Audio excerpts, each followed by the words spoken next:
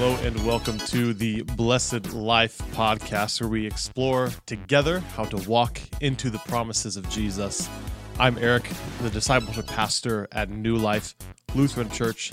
Thanks for listening today.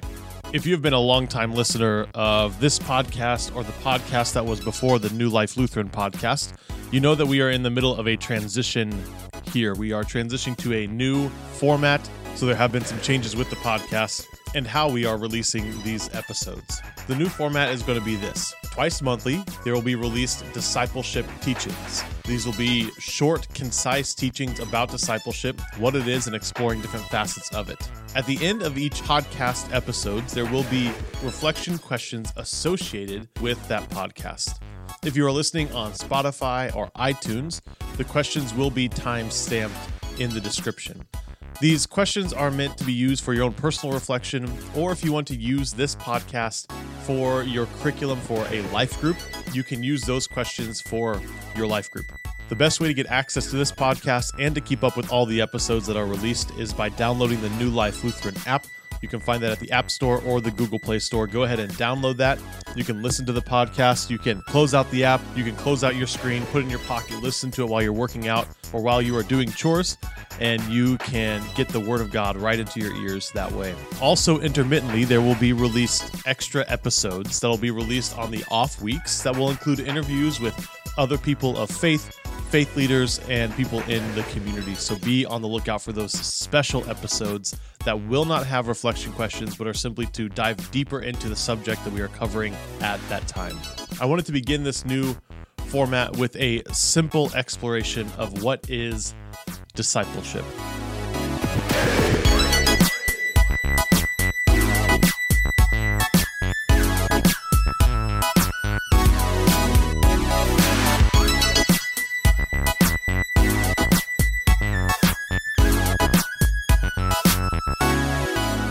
Discipleship, simply put, is learning. A disciple is a student of someone.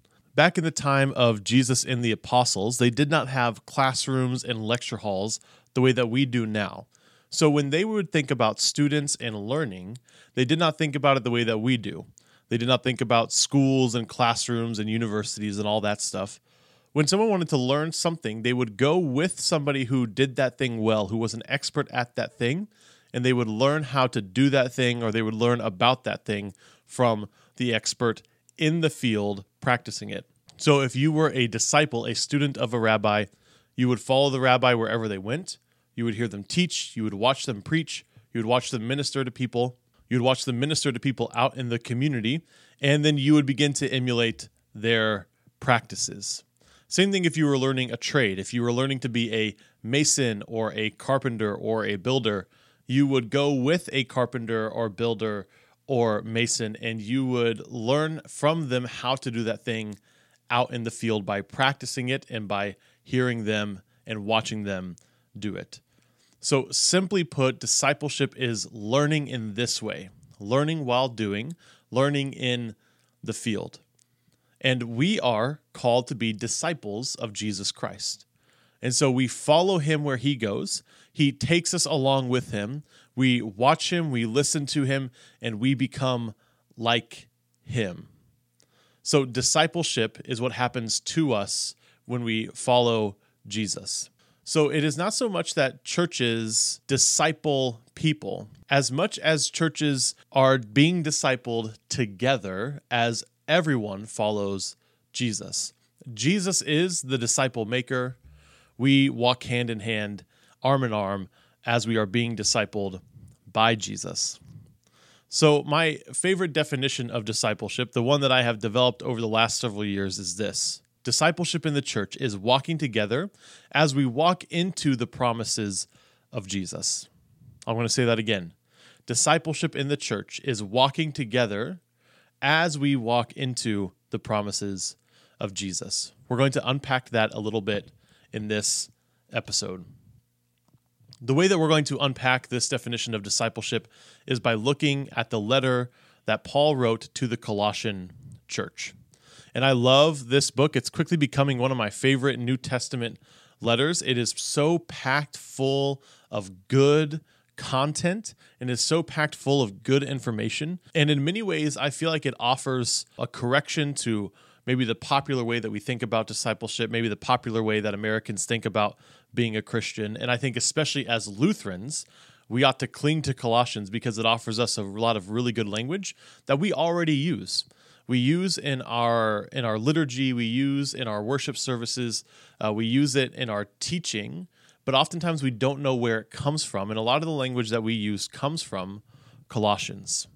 So Colossians is a letter that was written by Paul the Apostle to the church in Colossae. And he was dealing with there was some issue in Colossae that we don't really know what was going on. And Paul didn't know the Colossians personally. He didn't start that church. Maybe he knew a number of them personally, but he didn't know the church as a whole. So he writes this letter as an encouragement to them and to remind them what they first heard when the gospel was preached to them. And as we enter into the book of Colossians, there are two passages that provide Paul's thesis statement for the whole letter. There are two passages that talk about what he wants to accomplish in this letter. And these two passages are chapter 1, verses 9 and 10, and chapter 2, verses 6 and 7. Chapter 1, verses 9 and 10 says, "For this reason, since the day we heard it, that is about their faith, we have not ceased praying for you and asking that you may be filled with the knowledge of God's will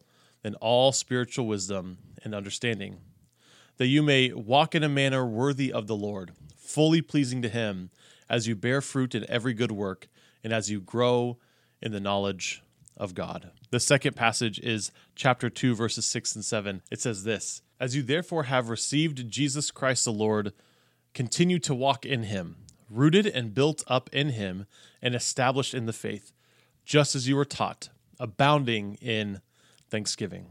Now, there's a lot of great things in here. Paul wants the Colossians readers from that chapter 1, verse 9 and 10 passage. He wants these hearers to be filled with the knowledge of God and with all spiritual wisdom and understanding. So he wants them to know God and to grow in how they understand God and how they understand how God interacts with them in their interior life, this spiritual understanding. And he says the reason that he wants them to do this is so that they can walk in a manner worthy of the Lord, fully pleasing to him and bear fruit in every good work. So he wants them to grow in knowledge and wisdom and understanding in order to, what he says is walk in a manner worthy of the Lord and to be fully pleasing to God and to bear good fruit.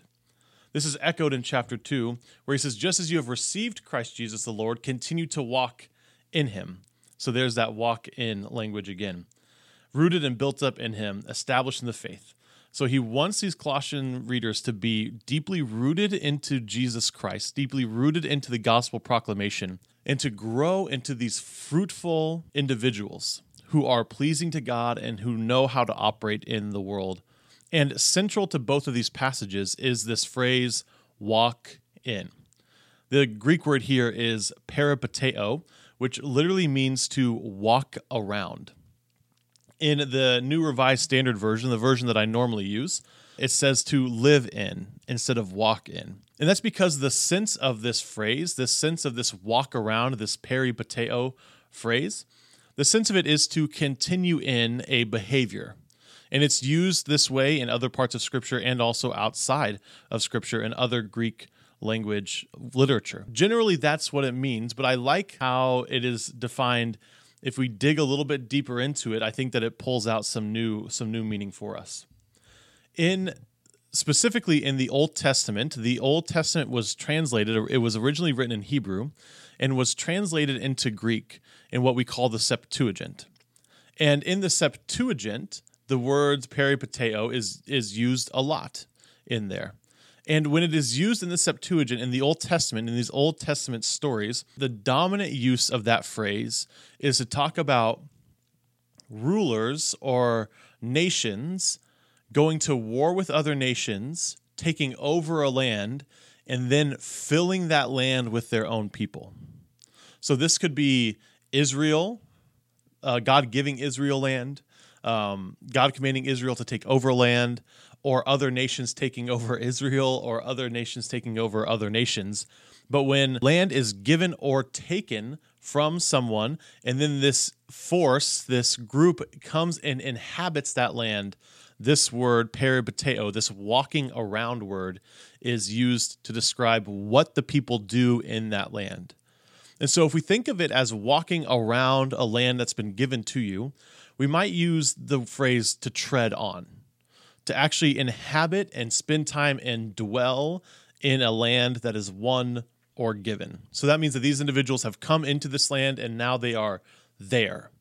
They are inhabiting this place. They are dwelling in and they are treading on this land. They are peripateo. They are walking, peripateo, around. They are walking around this land. So in one sense, this is living into and living in this manner that is worthy of Christ. So in one sense, it can be live in. In one sense, it can be to walk in and to continue in a certain behavior or a certain way of living because of what God has done for us.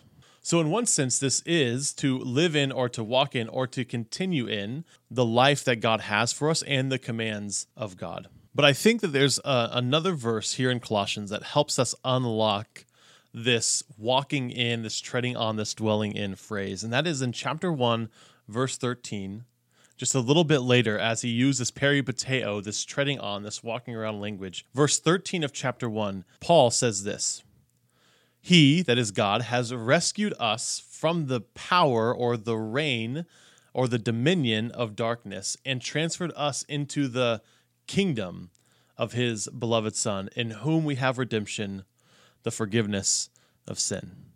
So Paul writes here that God has rescued us from the dominion, from the reign of darkness, and has transferred us to the kingdom of his Son. For Paul, the gospel does this. The gospel takes us up, it picks us up and removes us from the power of darkness and actually plants us and puts us into the kingdom of Christ.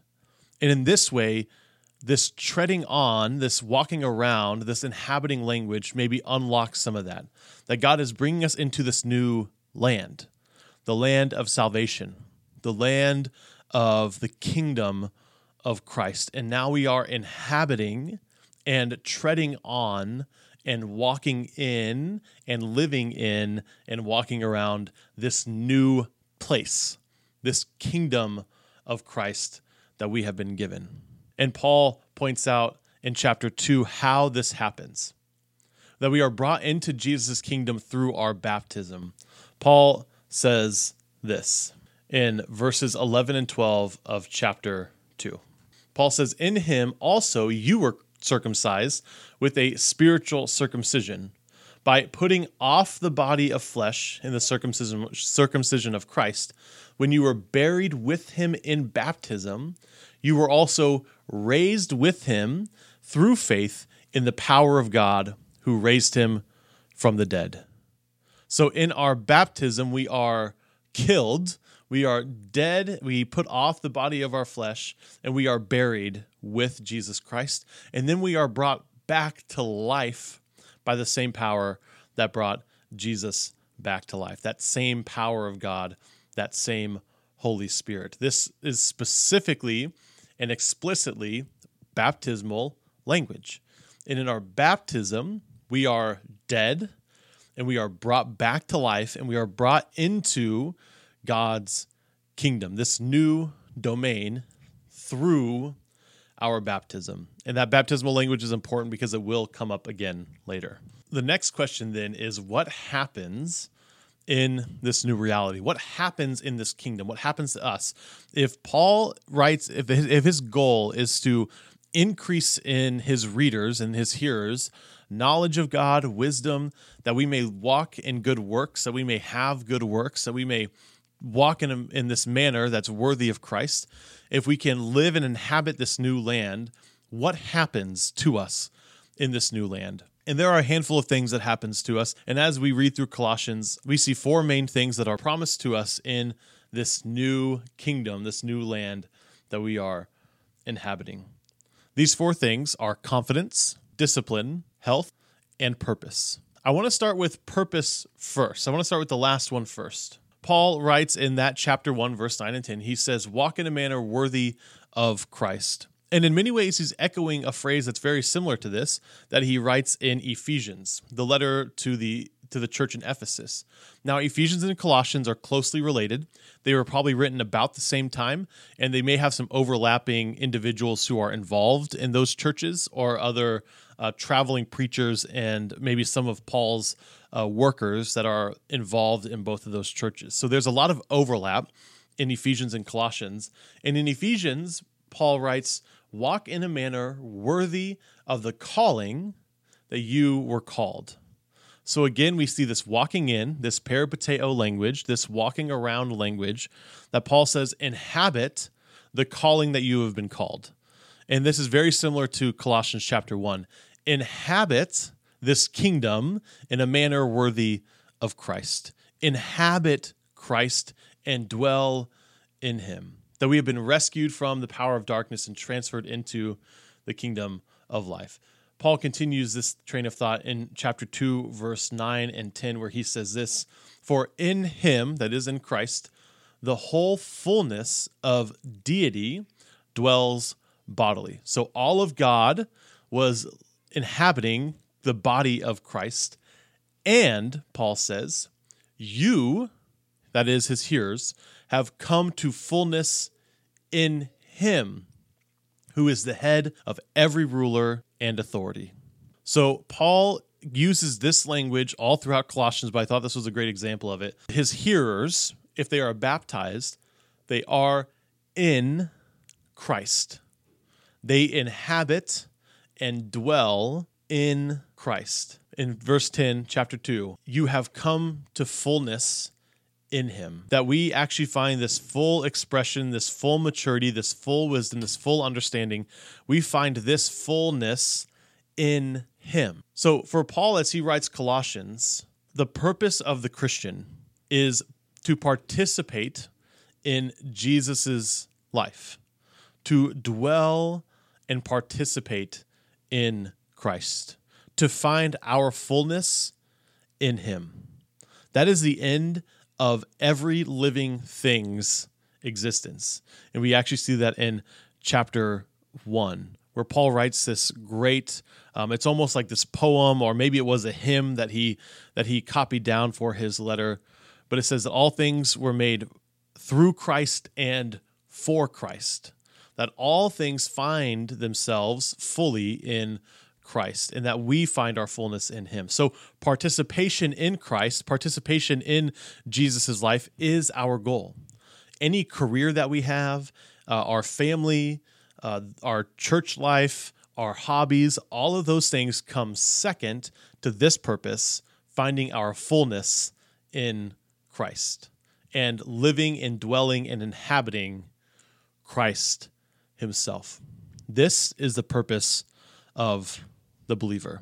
And out of this purpose, we find these other three things, and we see them all throughout Colossians.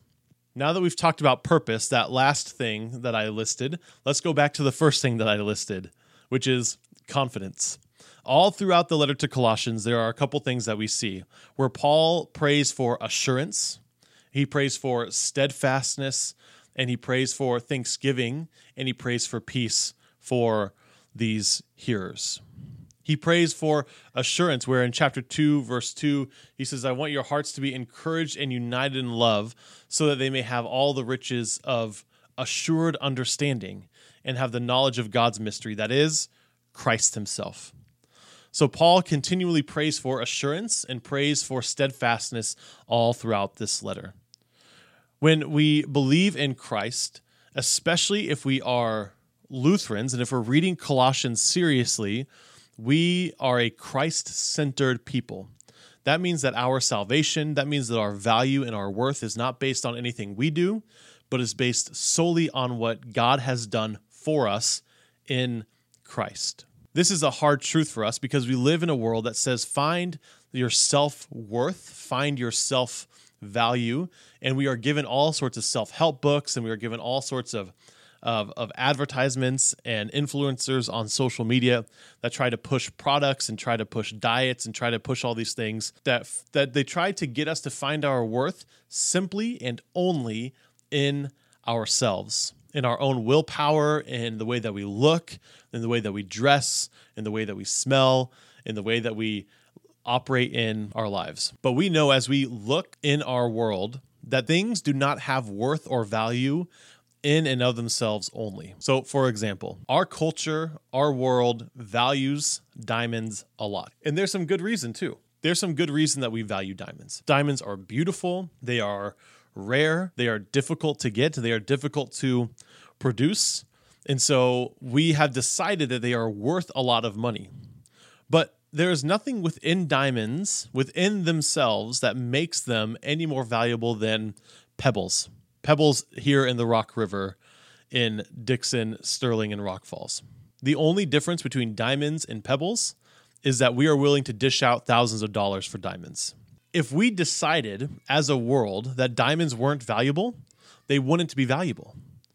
They wouldn't be worth anything if we didn't assign them value. If we weren't willing to pay thousands of dollars for a diamond, then they wouldn't be worth thousands of dollars. It's the same thing with things like gold or cars or houses. If everyone decided to devalue houses and only to be willing to pay hundreds of dollars for houses, that's how much that they would go for. That's how much they would be sold for. Because value is assigned by the person who is trying to purchase the thing. Value is given to something by how far the person who wants that thing is willing to go to get that thing. Value is not inherent in anything. Value is based on an external force, an outside person willing to pay for that thing. And in this, we know that we have value, not because I have self-worth, but because God has given me worth. God has given me value. God has given me value. God is willing to go the distance to have me and to possess me and to have me be found in Christ. It's the same thing with you. You cannot be skinny enough. You cannot be smart enough. You cannot be beautiful enough. You cannot be rich enough to actually give you self-worth. You already are worthy because God has given up everything for you. God has been humiliated. He has been betrayed.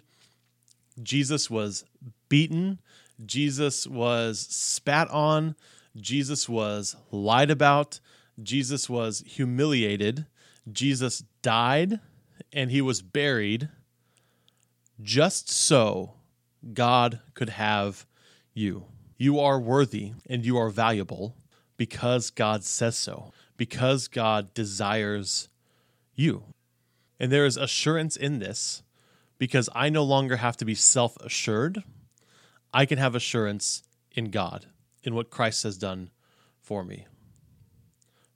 Paul writes, I want their hearts to be encouraged and united in love so they may have all the riches of assured understanding. All throughout Colossians, we hear about Thanksgiving. Paul uses this as a tagline almost. Almost anytime he has this list of commands that he gives to the Colossian readers, he says, and be thankful or abound in thanksgiving. It happens a lot. Chapter 1, verse 12 and chapter 2, verse 7 are a couple examples. Chapter 1, verse 12 says, giving thanks to the Father who has enabled you to share the inheritance of the saints in the light. So there he says, be thankful, to give thanks to the Father.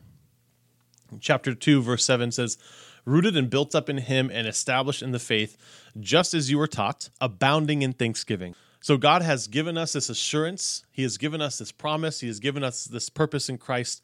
And our response to that is thanksgiving, is praise and thanksgiving for the thing that God has done.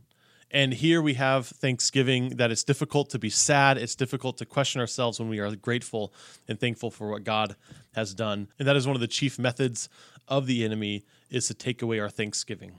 Paul also prays for peace in Colossians. In chapter 3, verse 15, he says, let the peace of Christ rule your hearts, to which indeed you were called in the one body, and be thankful. There it is again. Let the peace of Christ rule your hearts. We also read in Galatians that peace is one of the fruit of the Spirit. That peace is actually promised to us, a peace that surpasses all understanding. Verse 11 of chapter 1, Paul writes this, "May you be made strong with all the strength that comes from his glorious power, and may you be prepared to endure everything with patience." I want to read that again. May you be made strong with all the strength that comes from his glorious power. Now, you've been listening to me talk for a while now. Maybe your ears have gotten a little tone deaf. Maybe they have. Maybe your ears are getting a little tired. But I want you to hear this again. Paul prays, "May you be made strong with all the strength that comes from his glorious power." All of the strength that comes from his glorious power. I don't know how much strength God's glorious power has, but I'm guessing it's a lot. I'm guessing it's more than we could imagine. And here Paul is praying that his hearers would be filled with all of the strength that comes from his glorious power. This is a pretty extravagant prayer, and that's a pretty extravagant claim. It reminds me of Ephesians chapter 1, where Paul writes, "In Christ we have all the blessings that are in the heavenly places." I should say all the spiritual blessings. In Christ we have all the spiritual blessings that are in the heavenly places. And when I read that, I think, every single one? Every single spiritual blessing in the heavens is mine? And that's what Paul writes. And if we believe that these words are inspired by the Holy Spirit, which we do, that means that is a promise to us. That we are given all the spiritual blessings in heaven, and we are given all the strength that comes from God's glorious power. To me, these two promises constitute practically endless development and endless good that our lives can receive. Ephesians chapter 1 seems to be saying that all of the interior things that I will be experiencing in heaven, in the new heaven and the new earth, all of the interior things that are happening for all eternity with God, I can have presently. And if chapter 1, verse 11 here in Colossians is a promise, I have presently all of the strength that comes from God's power. All of it. Not some of it, not a little bit, not a small little portion, all, every. That is such a hugely extravagant statement. But I think that we become deaf to it. Apparently, we have every blessing that we're going to have in heaven, all those interior blessings, all that peace, all the patience, all the strength, all the endurance, all of those things are ours presently. And they are not commanded of us or demanded of us, but they are given to us. Not because of anything that we've done, but simply because God is a gracious gift giver. We're going to explore more about confidence in 2 weeks. The next thing that we hear about is discipline. And here in chapter 4 in Colossians, we see some of this discipline come out. Paul writes in verse 5, "Conduct yourselves wisely toward outsiders, making the most of the time." And then he continues in verse 6, chapter 4, "Let your speech always be gracious, seasoned with salt, so that you may know how you ought to answer everyone." I'm just going to go ahead and say it. We Christians as a whole are not good at letting our speech be gracious always. We are not good at letting our speech be gracious really much at all. Christians are really, really bad at this, and we seem to think that having the truth gives us license to be jerks, and that's simply not the case. We are commanded here to let our speech be gracious, to control our tongues, and to conduct ourselves wisely because the world is looking at us, because the world knows that we reflect Christ and that we are in Christ. And so the world's going to look to us to figure out what Jesus thinks and how Jesus acts. And so we are commanded to walk in wisdom toward outsiders, to conduct ourselves wisely toward outsiders, and to make the most of the time that we have with them, to proclaim the gospel and not to get into petty arguments about politics or about culture. Here in verse 2 of chapter 4, Paul commands to be steadfast in prayer. We are called to pray always, to pray continuously. In another one of Paul's writings, he wants us to be steadfast in prayer and communicate with God on a regular basis. In chapter 1, verse 23, Paul writes, "Continue securely established and steadfast in the faith, without shifting from the hope promised by the gospel that you heard, which has been proclaimed to every creature under heaven. I, Paul, became a servant of this gospel." So here Paul tells us, the reader, the hearer, to continue in faith, to be securely established in our faith, and to not give it up. This takes a lot of discipline, to resist the devil, to flee from temptation, to flee from lust, to flee from lies, and to cling on to Christ. And that's what we are called to do, is to remain steadfast in those things. Continue securely established and steadfast in the faith. In chapter 3, more broadly, Paul tells us to put to death, to put off those things that are earthly, to put off things like fornication and lust, put off sexual sin, put off idleness, and put off our idols, and to be clothed in good things, to be clothed in compassion and thankfulness. And so I encourage you to go back and read chapter 3 yourself, because there is a lot in there that we can hear. But again, we're going to be talking about discipline in a few weeks.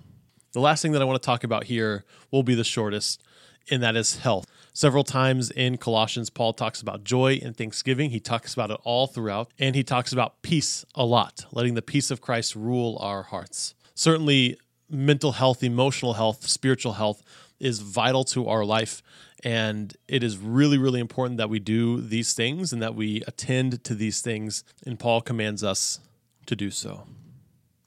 There are four main things that I think we see in Colossians as Paul explores this idea of walking in, of living in, of inhabiting this new kingdom in Christ, to dwell in Christ. And that is that we have confidence, discipline, health, and purpose in Christ, which is given to us because of the things that Christ has done to us. In 2 weeks, we're going to continue to talk about discipleship. We're going to talk about confidence, and we are going to explore how we do these things, how we live in and walk in all of these good things. I want to encourage you over the next several weeks to read through Colossians, and this is what I want you to do. I want you to take your Bible and open it up, and I want you to take 4 different colored highlighters, and you should make sure that they are the wax highlighters, the Bible highlighters that don't bleed through. At the top of the first page of Colossians, I want you to write confidence, discipline, health, and purpose, and then I want you to assign a highlight color to each one of those topics. I want you to read Colossians 4 times over the next several weeks.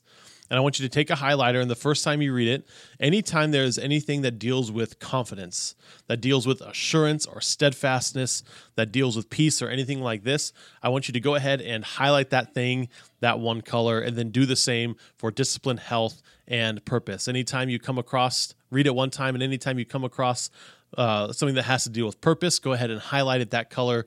And by the end, you're going to be looking at Colossians, and you're going to see these 4 themes popping up all throughout this great little book. So get 4 different colored highlighters. At the beginning, at the top of the first page of Colossians, go ahead and write confidence, discipline, health, and purpose, and assign a highlighter color and read Colossians 4 different times, highlighting these various things, and see these themes continue to pop up. And make sure that you go back and you read those few key verses. Chapter 1, verses 9 and 10. Chapter 2, verses 6 and 7. And if you want to, also, you can highlight chapter 1, verse 13, which is that transferring from the reign of darkness, from the dominion of darkness to the kingdom of Christ. Those are the 2 or 3 main passages that help us understand the end and the purpose of what Paul is writing in Colossians. Enjoy Colossians, spend some time reading it. I'll see you guys in 2 weeks where we will talk about confidence and we will talk about how we walk in and inhabit Christ.